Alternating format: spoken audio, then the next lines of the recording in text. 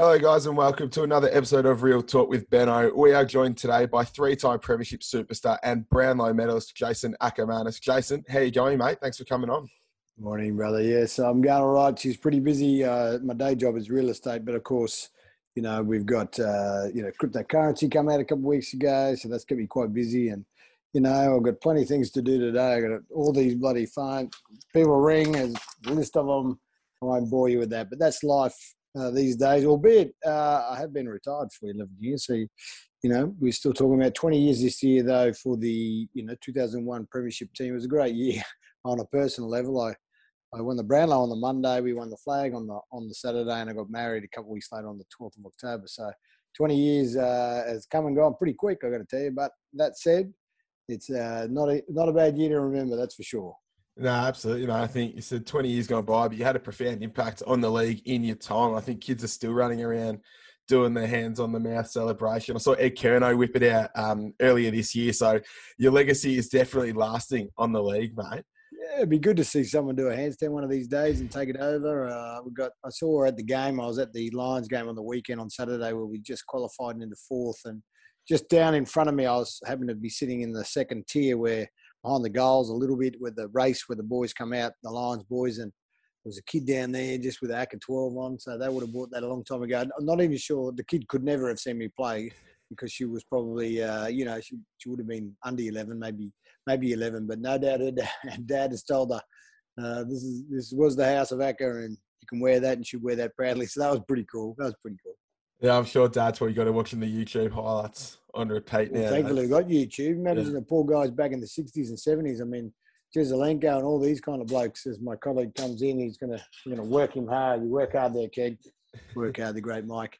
But yes, it was very crazy times. But, you look back and you think, oh, my God, you 4 grand finals in a row and what a team it was. But, so much has changed in the league. It'd actually be easier in some ways today to have free agency and a few other things. But then you've got, some crazy stuff that definitely would have helped as far as, the way the rules are. And the teams who came after us who were really good teams, Geelong, and of course, you had the Hawthorn era and then the Richmond era. But I can tell you, we would have beat those boys by 10 goals. No worries at all. And that's not being arrogant. I'm just saying that the way it was, if we were in our prime, they're in their prime, same rules, the whole lot, man, that would have been some battle. But we would have been, we would have had a good time anyway, that team I played in. I think it's an interesting debate, that one, because I think you look at yourselves, Geelong, Hawthorn, then Richmond, as you mentioned, all probably very different styles of team. You guys were a very physical team. You guys would get the ball your way, and then you had class up forward. We see Hawthorn were a very kicking team, kick heavy. Richmond are all about pressure on the ball. Geelong were all about quick by hands. So do you believe you guys were the best team out of that lot, and that your style would have held up against all those different styles? Yeah, because we did all of them in our own game. We won our own ball. We were very double, sort of 2 kicks to 1 handball if we could. We were always very accurate team, very skillful team even back then. So I think, and in the pressure, the pressure goes without saying. We were one of the best pressure teams in that whole era. Our tackling and our ability to roll up a line. You see they sort of, come up and they always try and pressure and try and lock it in. And you see most of the players are in that part of the ground. So, sorry, my phone's going crazy. But I think in the end, it's not really all those techniques and all those players that we would have played on. We would have just physically been there, but also physically as in, the style of game, physicality to get them one-on-one, but also to be able to run with them. Even though we're a big, solid team, we had amazing running power through the midfield and lots of speed across the ground. So I had no doubt, except for probably Lynchy, who was always resting because, he's fatigued all the time.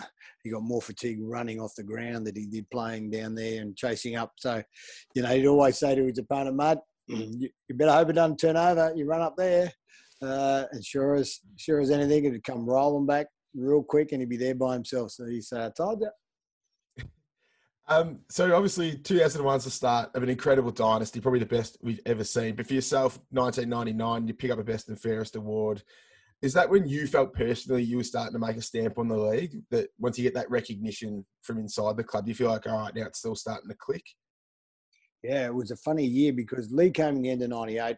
we'd come last. But what Lee did was he took myself, Justin Lepich, who I drew, who I had the best and fairest with, Chris Johnson and Darryl White, really were forwards at that stage, majority forwards, sometimes in the midfield or in the wing, and centre forward. So he pushed us to the back line. Maxi Kennedy sort of did a lot of the centre half back stuff for a while, and Leper certainly took that up later, sort of during that 99 year. But man, it was that genius in Lee. I suppose being behind the ball, I'd already been tagging at some stages during that period in the midfield. So I had to discipline the lockdown some really good forwards.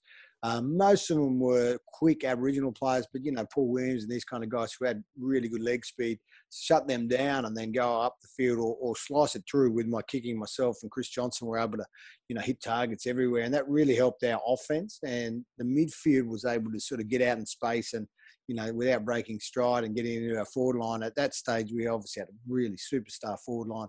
Alistair Lynch, the whole game plan sort of ran around him early. Don't worry, he'll tell you about it. And Daniel Bradshaw would come in as he needed, as he would, late in games, late in quarters, as a lead up forward. But then you had Jonathan Brown was very young at the stage. He was didn't play a lot of games.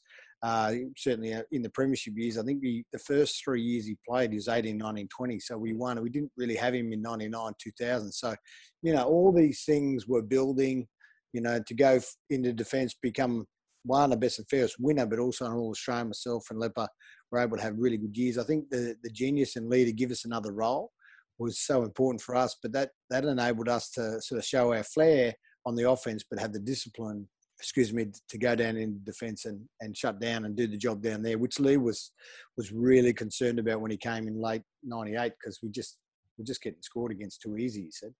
Yeah, fair enough. Obviously then you're down back, you make that work.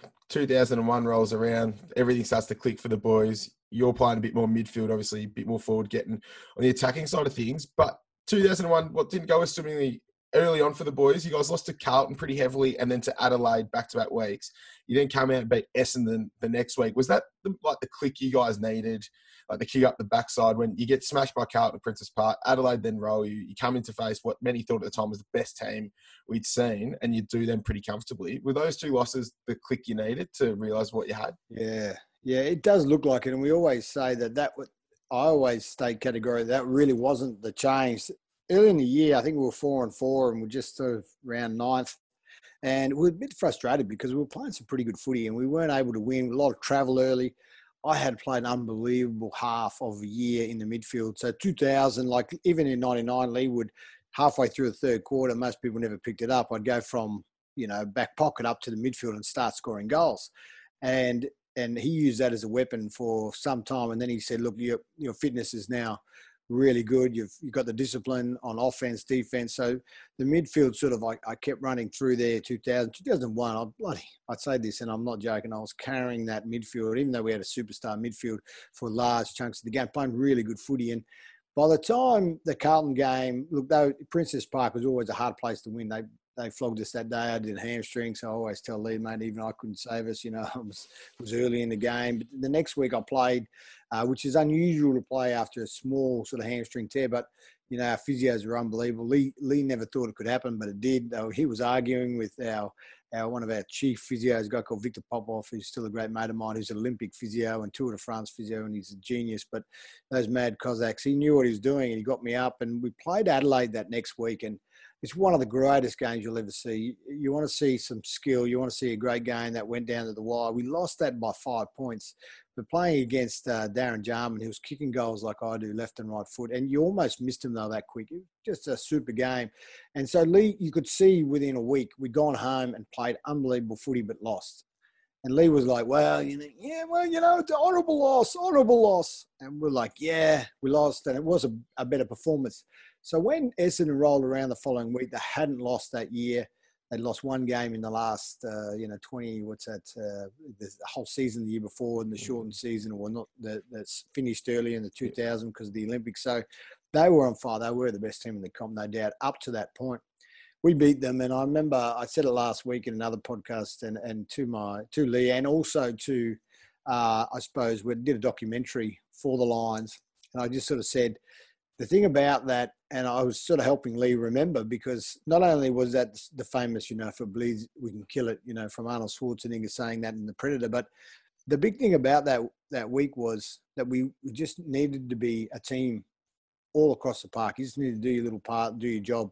Lee was always a guy that just make it really simple. Like we'd have the same 5 things, uh, basically harder and lower, which back then you could do. You could, as long as you got your head lower, you'd take out their legs. It wouldn't matter. You'd win the ball. That was always a good sign. Tackle and dump, because you could do that back then as well. So we'd want to hurt the opposition. You take them to ground, and they generally get up twice as long as if you just tackle them normally. Plus, you'll get up quicker. And then, things like our forward pressure, our whole game plan really about moving the ball quick, back your instinct. So we're talking about those things, but playing against Essendon, we're able to do a number of different roles. You would have had everyone doing their part, but it was a 6-8 man sort of effort to shut down their offense and try and, make the most of it. And we played a great game. We won by 20 points, but I think the realisation that the best team in the comp up here, and the frustration afterwards when I saw Matty Lloyd, who's a wonderful full forward, and he said at the airport after the game that, well, we lost and we didn't play that well. Gave us absolutely no credit. Gave us no, good for them, they'll be tough if they keep that up. None of that stuff. Typical arrogance when you're at the top of your game and your team's the best in the comp.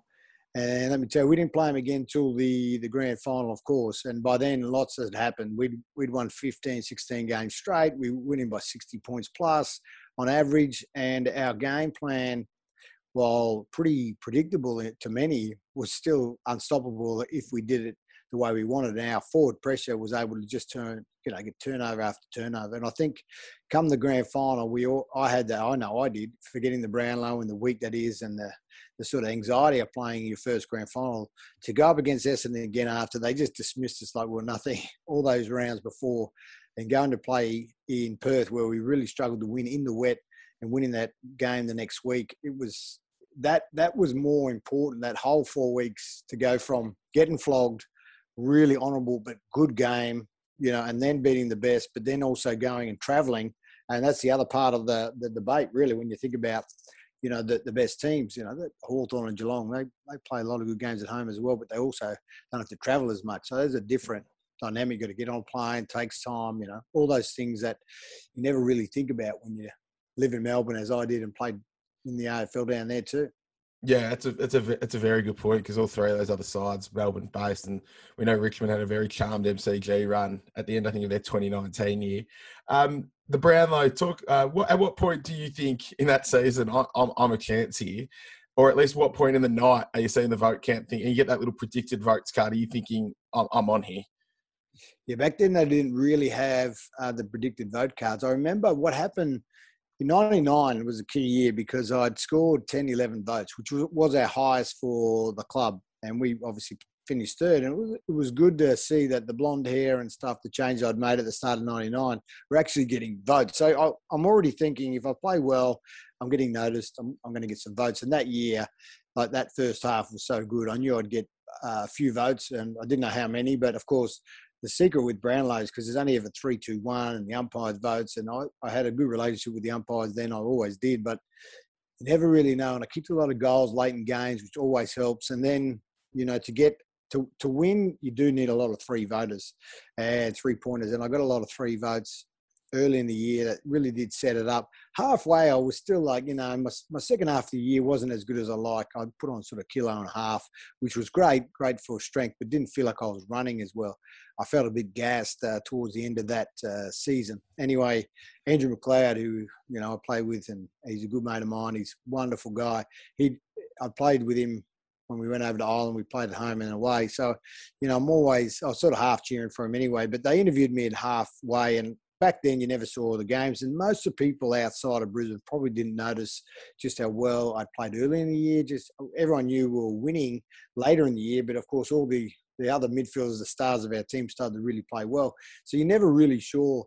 Our media manager at the time, a guy called Peter Blucher, he comes over to me, he goes, "Mate, we were all in our club suits. We're at home. We're at the Legends room, Ackermanis room, whatever it's called these days. And I'm sitting there, and he goes, hey, mate, you're a chance here. You wanna probably think about doing a speech just in case." And it was probably at that point I went, oh, man. Well, we weren't drinking anyway because we had a grand final to go and do. It's probably like, oh, I better start thinking about it. I better start entertaining the reality that it could happen, even though you don't want it to, even though you kind of dreamt of it. So there's all these competing things. But no doubt, that last round, it still came down to the last round. I got 3 votes in round 21 playing Geelong. And the guy who tagged me got 2 votes. I don't know how well he tagged me, but anyway, he got 2 votes. But Andrew McLeod had 35 touches and kicked a goal in his last game. A Fremantle lost, and he turns out he didn't get a vote, which was crazy. But, that's the way it works sometimes. So in the end, it worked in my favour. And it wasn't really until, I got up there and I'm talking to Bruce McAvaney, who had clearly too much red wine. It was until I'm standing there still in disbelief. But, with all that's happened, at least I was like, well. I was a good enough player to be remembered enough to win a Brownlow in a good team. We still, the next day, while I bounced out of bed, we still had a grand final to go and win. So it wasn't really like I could drink my own bathwater for too long. It would have been a little bit premature, shall we say. Yeah, absolutely. It was a bigger fish to fry. Moving on then to 2002, an incredible grand final. But on a personal note, you injured your groin quite early in that game. I mean, we've seen the Bashar Hooley story from last year where he hurts his calf and Dimmer demands he goes back on. When you hurt your groin, I mean, what's that conversation like? Did you have a conversation with Lee, or did you just put the head down, keep it to yourself and keep going on?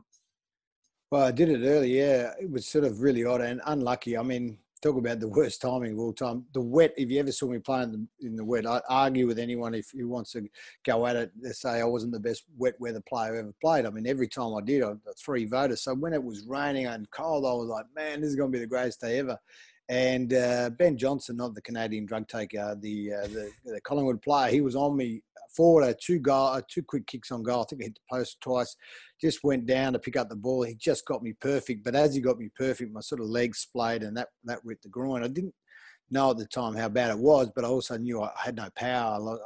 And the pain was immense. So I go to Victor comes out, Victor Popov, and he says, mate, we can't needle it. And I'm like, what do you mean you can't needle it? Give me something. Like, he goes, all we can do is strap it up and just take a little bit of pressure because the adductors do so much work in Aussie rules footy. And in the end, it was a horrible experience to go through and then have to go and play. They gave me a couple of bits of pain relief. I think 2 Panadol, 2 Nurofen. I mean, fair dinkum, The amount of pain I was in with a half ripped off, groin tendon from the pubis bone is indescribable in some ways. But to actually go and try and run, I was probably lucky it was wet because I still had 15 touches. I ended up kicking the winning goal. So off the left foot, because that was the only one that worked. I tried to kick right foot later in the game, just had no power, no balance. The ball went across the ground and it was horrible. And then I remember Robert Walls, he was in the box at the time, one of my former coaches. He was saying, there's nothing wrong with that guy. this is not right. Why is he kicking left foot? And, Walls are being Walls. He's just commentating what he sees. But of course, afterwards we win. We had a great 2002 season, the season that is, the home and away. So we get over the line, and Collingwood were wonderful that day. And we always, and never forget that they, to their credit, though, they played unbelievable. The tackling rate was awesome. It suited them as far as how they wanted to play. That was their best chance.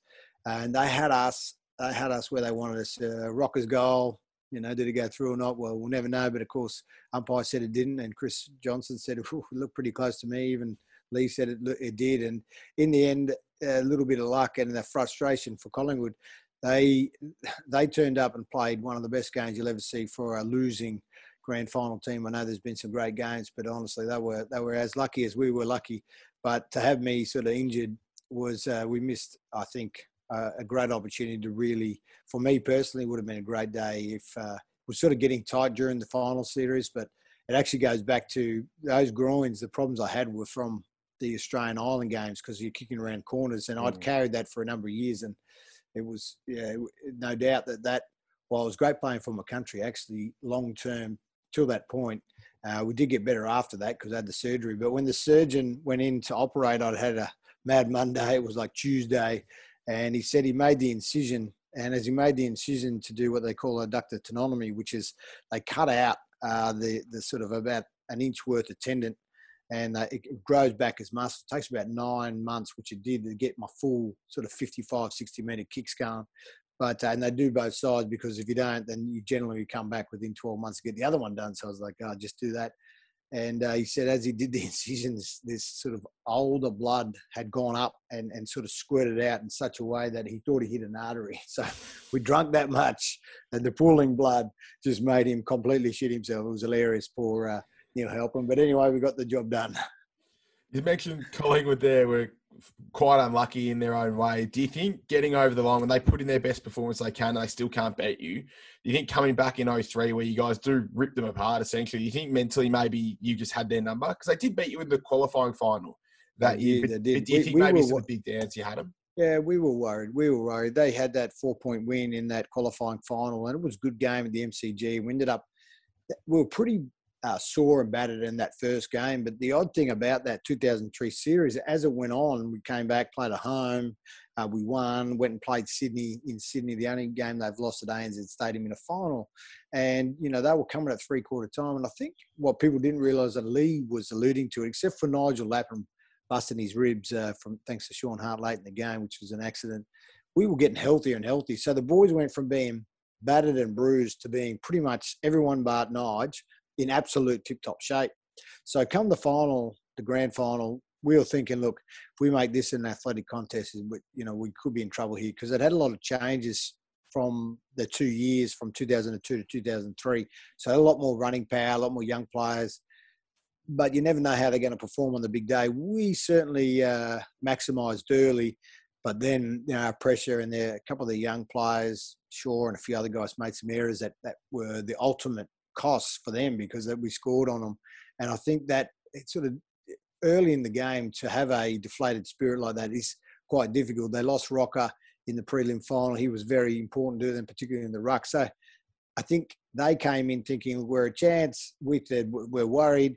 Losing Rocker almost, I don't know what it did to their psyche, because early in the game, they really just struggled with what was going on. So it happens. It was a good win in the end, and a magnificent three-peat.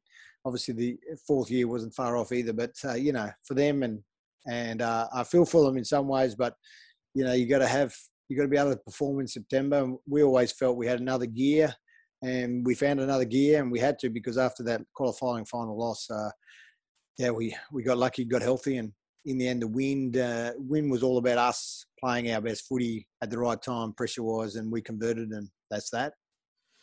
Yeah, I think you guys never really won a minor premiership either. I think you speak of that extra gear. I think no one really has ever done it as well as Brisbane in that era did. 04 rolls around, you boys well documented how sore and battered the team was, and Port get the chockies there. We'll touch on it just quickly.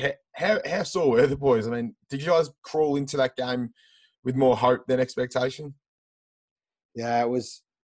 What happened, what really hurt us, was Andrew Demetriou and the fat Cypriot. I got nothing nice to say about him about that particular month, where at the time they had the AFL rules where you had to play one game at the MCG. Now, that is your typical Melbourne Mafia rubbish that the AFL just had to get rid of, which they have now, of course. But there are two things that hurt us. One was playing in a way prelim final, should have been at home at the MCG against Collingwood. Two, they gave a full 24 hours break, which they hadn't done ever, and they still minimise those breaks so the teams can get enough recovery. By the time we played Geelong, they should have won. I really feel like they just missed a bunch of opportunities late. We won the game, kicked a late goal, not a huge game by any stretch, but it was a tight game. But they sort of more, I suppose, had stage fright than they needed to. Had we played it at home, we would have flogged them, I have no doubt. But the things that happened in that game, we had 3 injuries that hurt us the following week. And we sort of, as a coach, you have to play those players. Brownie broke one of his tib fib. He sort of had a big crack in that, so he played. We had Alistair Lynch did a quad and Craig McRae did a hamstring. All 3 play. We were still in front at half time, but just the sheer amount of energy in that second half that they had versus us was in no doubt the lack of foresight and leadership from the AFL at the time to have a full 24-hour break, not playing at home, having to go back-to-back travels, which was always a concern for us. We never always played that well. We were always susceptible to losing, even with our best team on the park, because of the travel factor and you can't get the quality training. And so all these factors, plus the AFL's rubbish rules, just conspired against us. And I remember at the time, the things that annoyed me more than ever, and it annoys Lee, you know, you had Bomber Thompson at the time going, "Oh, I can't be good for the competition if someone wins 4 in a row." Mate, he never complained once when they were going for theirs. And with, you know, it just the hypocritical nature of the Victorian mentality, you know. And another coach said the same. And I'm thinking, man, you guys have no idea how hard this is. You have no idea, you know, to get in this position to create history. Obviously, it's in the AFL history. We've won 3 and 4 in a row, and that's still, I don't think, being beaten. But, you know, it burns in your soul when you know the system on purpose come up against you and railed against you. And that was really what happened. So, you know, good win from them. And they always know that was one that they'd been minor premiers, had a great 4 years, but they didn't really have another gear. So they needed to get a bit lucky, and you need a bit of luck. They had headquarters working for them. They had a great win against St Kilda on the Friday night by a goal. So, you know, the relief just to get in the grand final for them would have been awesome. So to win it, all credit to them. But let me tell you, had the system been a little bit fairer, and we love fairness, that result would have been a hell of a lot different. Yeah, I think the prelim final one, for me, I remember as a kid watching it thinking this doesn't make a lot of sense. And now it makes any sense. As you get older, you start to look at these things, and they clear up a little. We'll touch on your departure now from Brisbane. Obviously, another well-documented part of your career. I mean, what did happen? I mean, you've gone for a Brownlow medalist, 3-time premiership player, a legend of the football club, and then all of a sudden you're out. It's pretty acrimonious circumstances. I mean, what happened? What were the conversations you had with some of the powers that be? Yeah, it was pretty simple. I mean, I'd won the best and fairest in 2005, had a great year. The boys didn't quite. We had a lot of players leave, experienced players from those premierships, you know. So we lost thousands of games of experience, which didn't help. 2006, first round, we get beaten by Geelong, and I made the error of writing a column which said, because at that stage they really did, they were rotating 3 players for me personally as a half forward on baller, and I'm getting tagged by 3 players. So it was quite annoying that we weren't utilising the bench in that way. And so I wrote a column intimating it. And that was not a good idea, because Lee, like all humans, there's no difference. You get criticism. You're always trying to justify it. Such is the reality of humans. You can criticise any leader and they will swear black and blue until they're in their 90s that they were doing the right thing. It's just the way humans are. So to do that to Lee publicly was a very bad and dumb and rookie mistake. So what I should have done is said it privately. But, you know, over the course of that year, I played some good footy too. I think I kicked 3 goals and we won the very last game I ever played, which was down at Marvel Stadium now.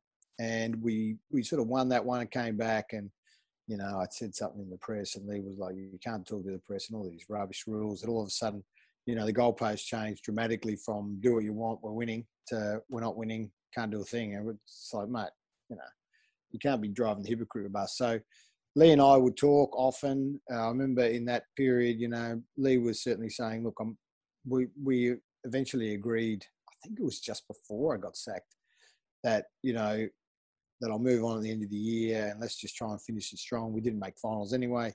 But, you know, at the time, you know, the anxiety and stress to be a coach then when your team, you know, you've been the best coach, you've been the best team.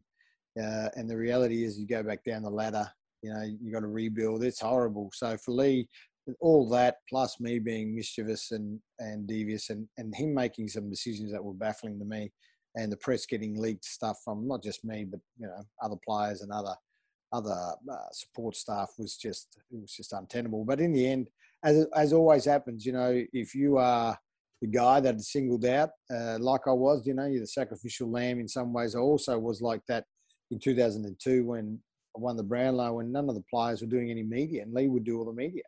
And that was crazy, because up here you need the media, you need the help. So I go and do a column, which he always did the editing.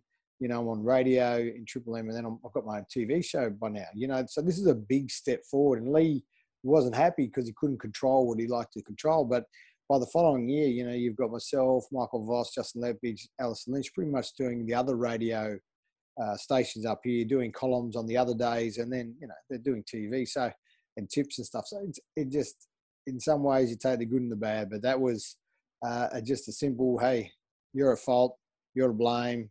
which, for a lot of angst I was, but, I wasn't the only reason we were going backwards. There was lots of other reasons I got dropped for playing pretty good footy. And then young blokes coming in, Lee just wanted to make that a bit of a warning sign. But in the end, it was, you're never going to keep a player on side. Didn't give me enough leadership roles. I'm ready.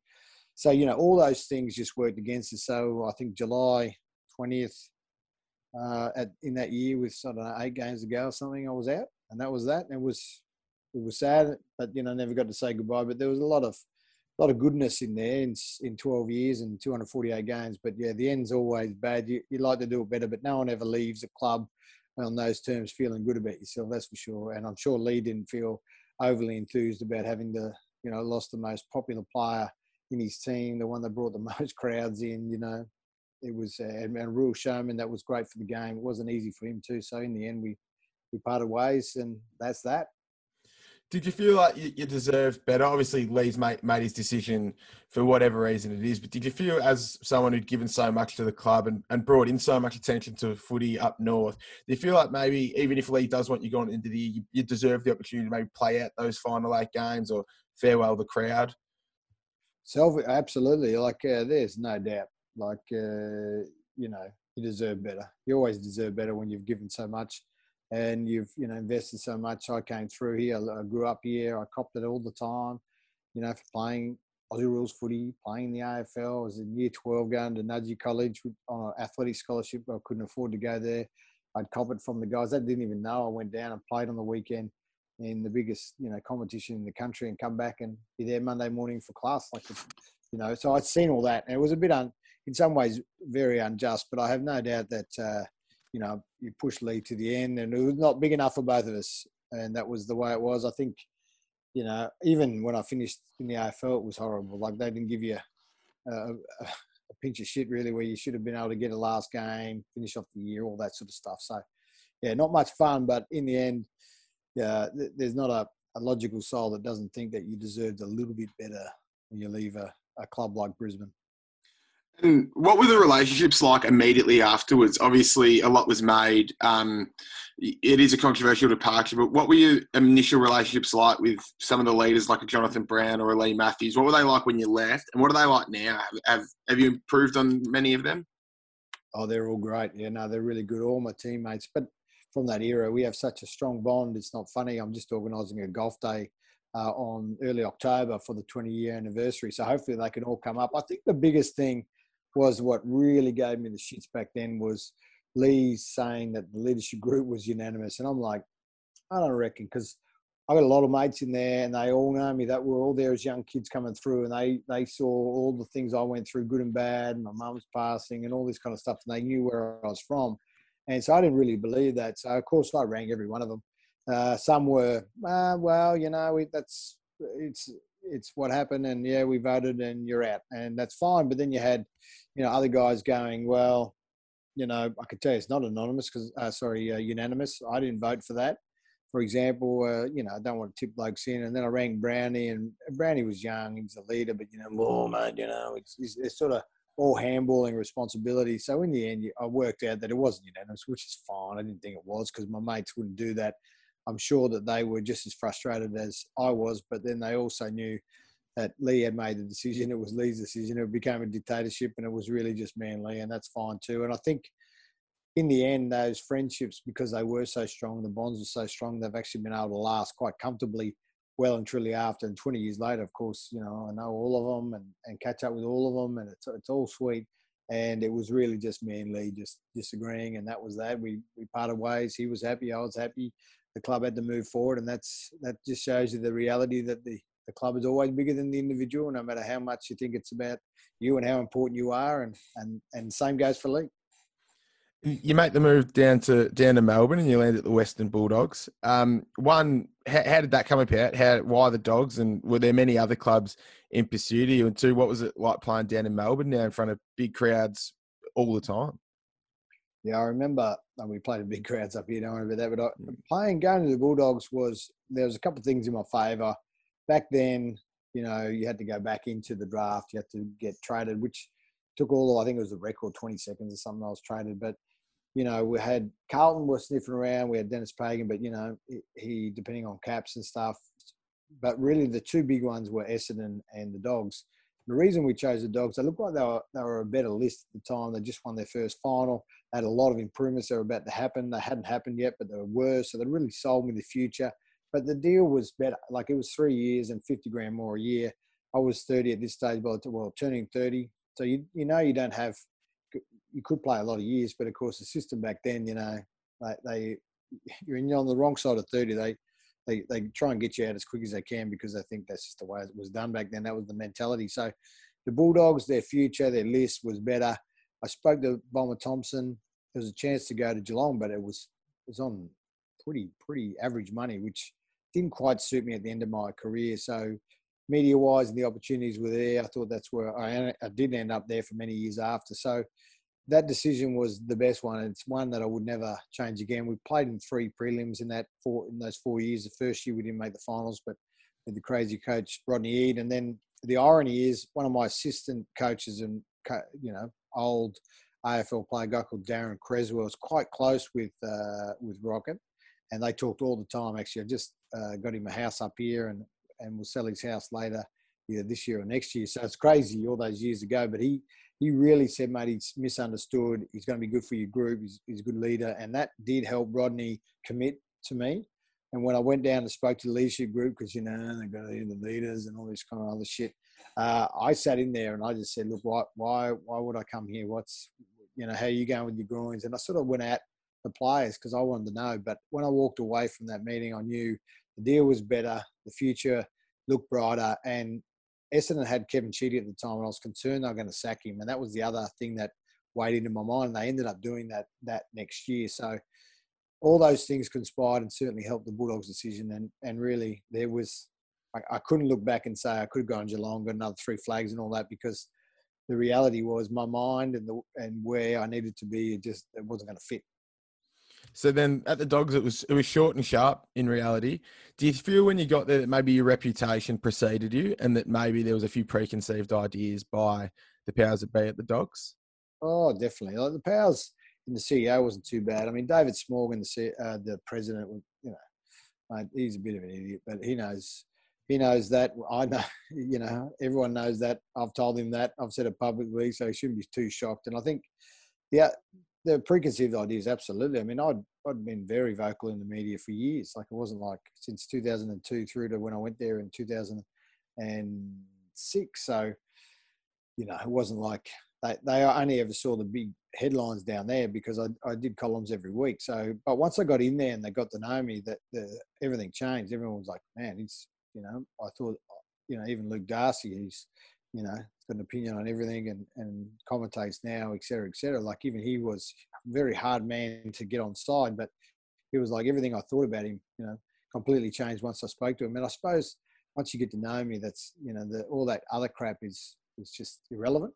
And they can get you, as all humans are, once you, hear a story, talk to each other, work together, kick goals together, play together, it all changes. The bonds are different. So 4 years and 77 games, would have liked to have finished in that prelim with them, and I know I could have helped, but they just shit the bed a bit, and their leadership just it went missing, and a few players were not happy with some of the things I sort of said about different stuff in columns, so they cracked the sads, and in the end, it was going to be easier for them to take the easy road. Of course, it doesn't solve anything. They still, didn't help me at all, and it was one of the most profile workplace bullyings. Ironically, they were sponsored by WorkSafe, who are dead against workplace bullying. So anyway, that's the hypocritical nature of leadership and also the AFL and AFL clubs at times. But, it's nothing you can do. I tried my best to stay there and I didn't agree with them, and it didn't suit their agenda, and that was that. I was gone. You mentioned the word bullying there, and it is a strong word. What were some of the things that were happening that you found yourself on the end of that make you bring up that word? And when we talk about that, I mean, what were some of those conversations like on your way out of the Dogs? Well, it's pretty easy. I mean, I was doing everything fine when we were winning and doing columns, and all of a sudden the handstand's an issue. Like, so I stopped that to be part of the team. Like, they were just so about, being an individual is just so not the team thing, which of course is complete shit. individuals are your team. They make up their beauty amongst them is what makes teams work. So they just didn't get that. They were very anxious on success. They hadn't had it for a long time, and they really didn't know what to do. And the other things too that really stood out was just I would talk one-on-one with the players that had issues, and a couple of guys just, you couldn't talk to them. You're thinking to yourself, look, get on the level, bit of empathy, all the things that do work. And these guys just eventually said to the leadership, look, I don't want to play with this guy. And then Brad Johnson, who is a good fella, was stuck in the middle. He had all these guys on one side telling him who were leaders. I had a lot of support, but they're generally the younger, not so much leaders who could really voice an opinion. So while I probably had 50-50, I had the wrong 50 against me, really. I had all the experienced players saying, no, he's too selfish, he's doing this. And it really was just them hyperboling it. And then Brad Johnson would sit there and say, mate, there's no support for you here. And I'm like, mate, what fucking planet are you on? You don't need support. If I'm on the field, would you play with me and would I do the job? You don't need to agree with what I do off the field. It's not like I'm going around bashing women and taking drugs and doing this other crap. Like, honestly, you guys need to get some perspective and realise what you stand for. Do you allow blokes to be different and come in and add to your team? Or are you going to sook it up because, he doesn't do what we say, or he doesn't, not everything he does I agree with. Mate, there's not a person on the planet that you're going to have 100%. Oh, yeah, no, I agree with him. Everything he does is good. Like, come on, it's just complete rubbish. So, in the end, they were put in a bad spot. Poor Brad Johnson and get called into a meeting, and there's all the heads of everything, including the president, who's I'm like, what the fuck are you doing here? I mean, this is a football matter, but that was the way it was. They had to show like this power force. I'm up against 6 of them, and they all agree unanimously again. And I'm like, oh, here we go again. You boys don't realise, like, it doesn't solve anything. You're not getting anywhere with it. You'll have supporters, and I'll have supporters, and you'll have haters, and I'll have haters. But in the end, boys, it doesn't solve anything. It's a hiding to nothing, and that was that. I was done, and they were pretty happy after they won the next game. But in the end, we didn't quite get there as a group. But 77 games and played all right there and did some good things. But yeah, up against the tide of shit, really. Do you feel, obviously another mid-season departure, and you again don't get to finish off the way you would have wanted? Do you feel though that, especially for that Dogs team that was so close to success, that at that time they could have just put aside the fact that maybe off field they didn't agree with you, but on field you were getting the job done? You kicked 40 odd goals in your second last season. Do you think they could have turned around and been like, all right, look, end of the year, we're probably going to go our separate ways, but on field he's contributing. Let's get this trophy, let's get this cup, and then we can discuss it then. Yeah, and that's the great hindsight. I knew the best option was to keep us and work together, and they just didn't agree. I think the two things that got me, the irony is that no one ever tells you this, but the 2 times I got sacked was the 2 times I had hamstring tendon injuries. Very rare, hard to get. They don't really go away quickly, and that hurt me on the field, so I couldn't get out there and just do my thing and stick it up like I always would.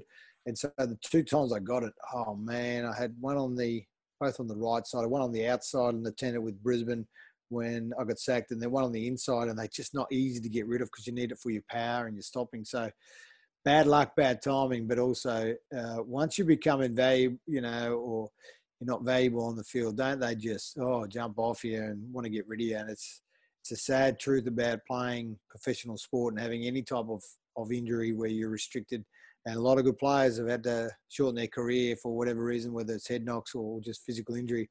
And that happened to me, and it was, it was frustrating because it was the only time I really couldn't just stick it up them, and that's what hurt. It wasn't all that other stuff. I would have been able to get on the field and play well, and I guarantee you they would have been, it's not that bad. Like when you win and play well, it solves all these other problems, and all of a sudden those issues are gone. And I just couldn't do it. And that hurt me just as much as me disagreeing with their lack of leadership or just the balls to stay the course and finish the season. Was there, when you left, was there any inkling to either go to a third club or jump in the media full time, or maybe find a coaching role somewhere? What was your immediate thought? You're out of the system again. What's your immediate thought? What was your next plan? Yeah, I couldn't really see myself playing anymore because I just, at 33 and 325 games, I just had the shits with the whole bullshit that came with the politics and these blokes that have no tolerance for people who are different like me. Like I I couldn't tell you that I'd reached the end of my tether. So the options were, maybe go to coach, but I was not keen to do that for a few years. I had the media, so I knew I'd be in the media for a bit. I was doing some foreign exchange anyway, so that all led on to the crazinesses today, But I'd coached for 5 years, sort of in between then and now. I'd set a game record. The very first game I played was the next year. I played in a place called Glenorchy in Tasmania against Clarence. It's still a Tasmanian record for a local game ever played. They had an old record. We surpassed that with 9,600 and something. So we had a bit going on. It was pretty cool. We played 6 games there. And then I went around and played one-off games, did the media, flew on the weekends, helped a lot of clubs out. Everyone won. And then did the foreign exchange, which was awesome, built that. Media stopped a few years later, and then I ended up doing AR, which 4.5 years ago, got a degree in coaching, thought I'd go down coaching, but didn't quite get there. AFL obviously doesn't like, certain people don't like anyone that might come in and be a bit different. I mean, God help me. So that was the universe telling me, mate, stick at what you're doing. And then eventually, the AR in Zoukaz and, of course, Zoo Coins, which is the very first compliance and certified coin that's instant, and it's 13 years ahead of everything else, decades ahead, really. So they all come out. But in the meantime, I was like, I can't stay in Albury. I went to Q School for golf. I'd finished coaching. I was looking after our then 1 and 2 year old while my wife worked, and going to play golf on the other day. So it was pretty hectic, but I just said, that's it, I'm out. So last year, lockdown, lost a couple of $1 million in the market. So that was always good fun. It's fucking everything I'd ever earned in footy and real estate just went to nothing or near nothing. And I said, that's it. I'm getting my real estate license, auctioneering license, which I got. I said to the girls who were in Albury, I'm out. And I left them behind. I said, I need to, just need to do this. And a week later, the Premier up here, Anastasia Pelachuk, who's a complete idiot like the rest of them, closed the borders, and no one wanted to be in a hotel quarantine with Mike Tyson, the two-year-old. They just like, that's it. And they just chucked everything in the car and in the mother-in-law's and the father-in-law's, my father-in-law caravan who were down with us. They'd already left. They had all the clothes, and our worldly belongings just stayed down there. And no one ever told you about all that sort of stuff. So all that journey, you have all this good and bad, and make millions, and then you've lost it because the Chinese come up with some virus that just, the boogeyman, that no worse than the flu, and everyone shits themselves. So the fear and everything got me back home at least. So in some ways, the good is moving back, and the bad was having to leave the girls behind. But a week later, they were all here anyway. So we've been here just over a year now, and that's life. You just got to keep. It's like a shark, A shark, if it ever stays still or goes backwards, it drowns. So a shark is as evil as it may be to some. It always has to move forward. So I always use that analogy because in life, it's pretty much like that. You can't just stop and dwell and feel sorry for yourself. You get on with it. Yeah, absolutely, man. Absolutely. You're a human highlight reel on the field, but one obviously stands out. It's those 2 goals against Geelong that we touched on the celebration a bit ago. I remember watching that as a kid. I remember thinking, this is unbelievable. Take us into that, and especially the second goal, because the first one you kick, yep, sweet. But the second time you pick up the ball, same spot, and you're thinking, yeah, I'm doing this again. I'm drop punting it this time as well. I mean, what's going through your head? Is that moving quickly that moment, or is it everything slowing down for you in that space? So what happened that game? It was the last game before we had a week off, a bye. So we were always feeling pretty good. Wet day. Geelong, we didn't know. They had about 6 blokes with some kind of cold or flu or some crap. I don't know. They were really off. But for me, again, the wet, I'd already had a really good half, lots of touches. I'd kicked a couple of goals. And then I had a rest in the third and came back late in the quarter. And when I came back, obviously, my energy's back up and I'm running around. I'm already dominating the game.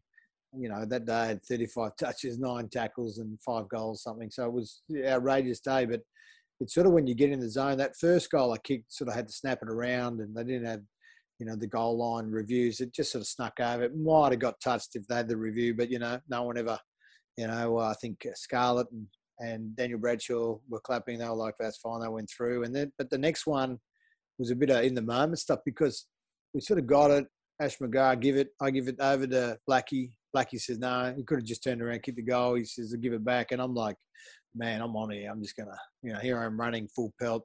You got Blackie's tagger on the day and usual tagger Cameron Ling coming at me. So there was a case of, well, he's pretty hard to get around. He's sort of 190. He's a big guy, and he's quite quick over 5 meters. So it's, my mind is running this all through really quickly, but in the end, I get it, and I'm like, I'm going to have a shot here. I mean, we're already up. We're already going to win late in the third. Who cares? Have a crack. She goes through, and I'd sort of seen a bunch of one of my favourite players ever watching the EPL was a guy called Eric Cantona. He was amazing to watch. He's an amazing player, but so cool.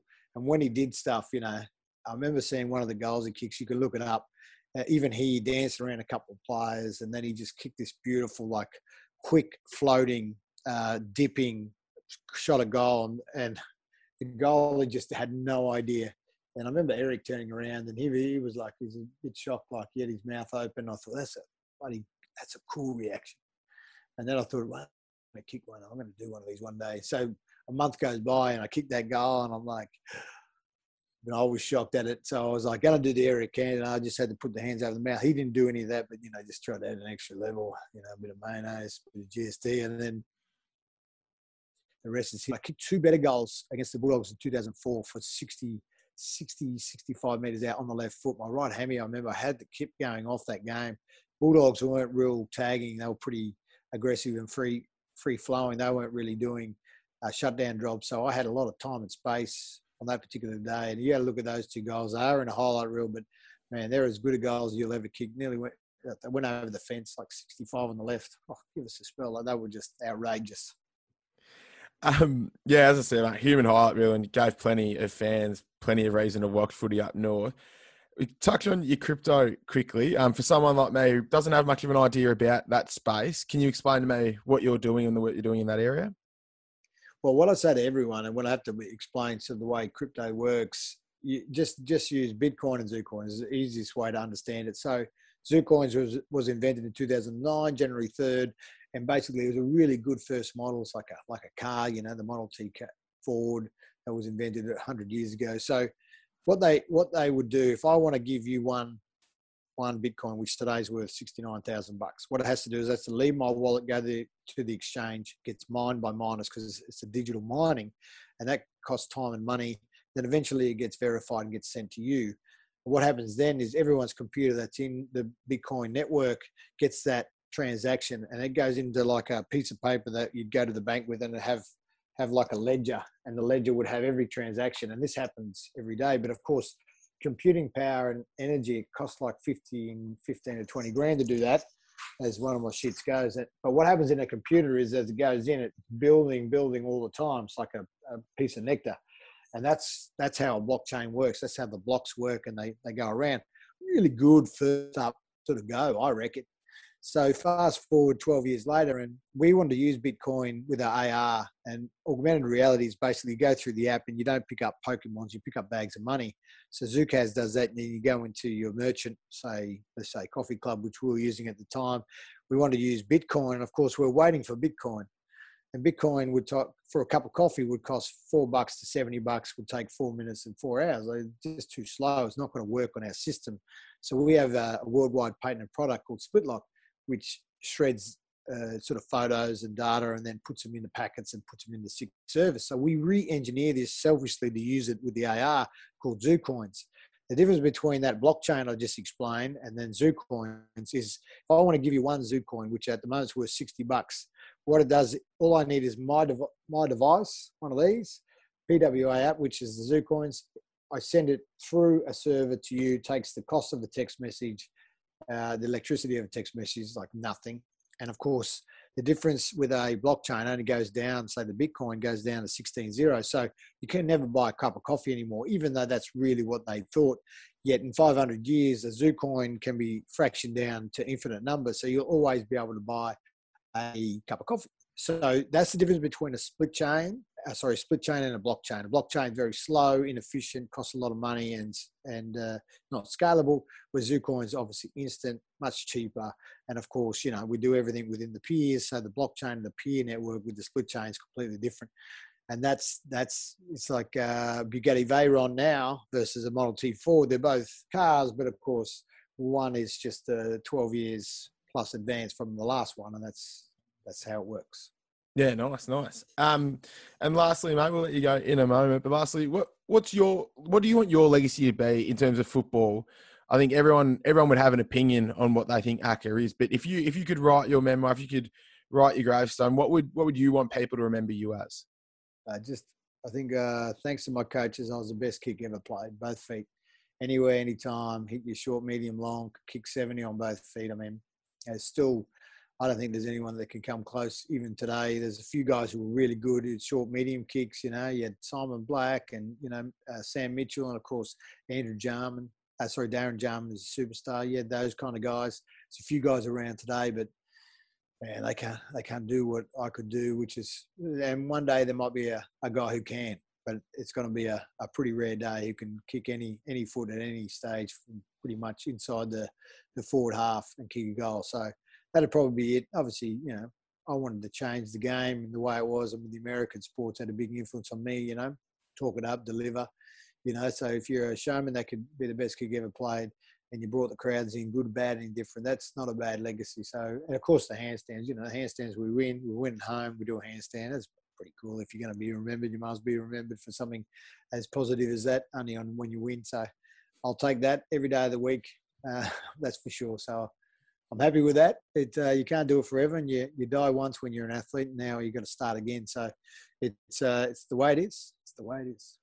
Nah, Teresa, mate, you've been an incredible entertainer in your time, and even post footy, you're still very, very much in the public domain. So we appreciate your time so much, mate, and it's been an absolute honour getting to chat to you.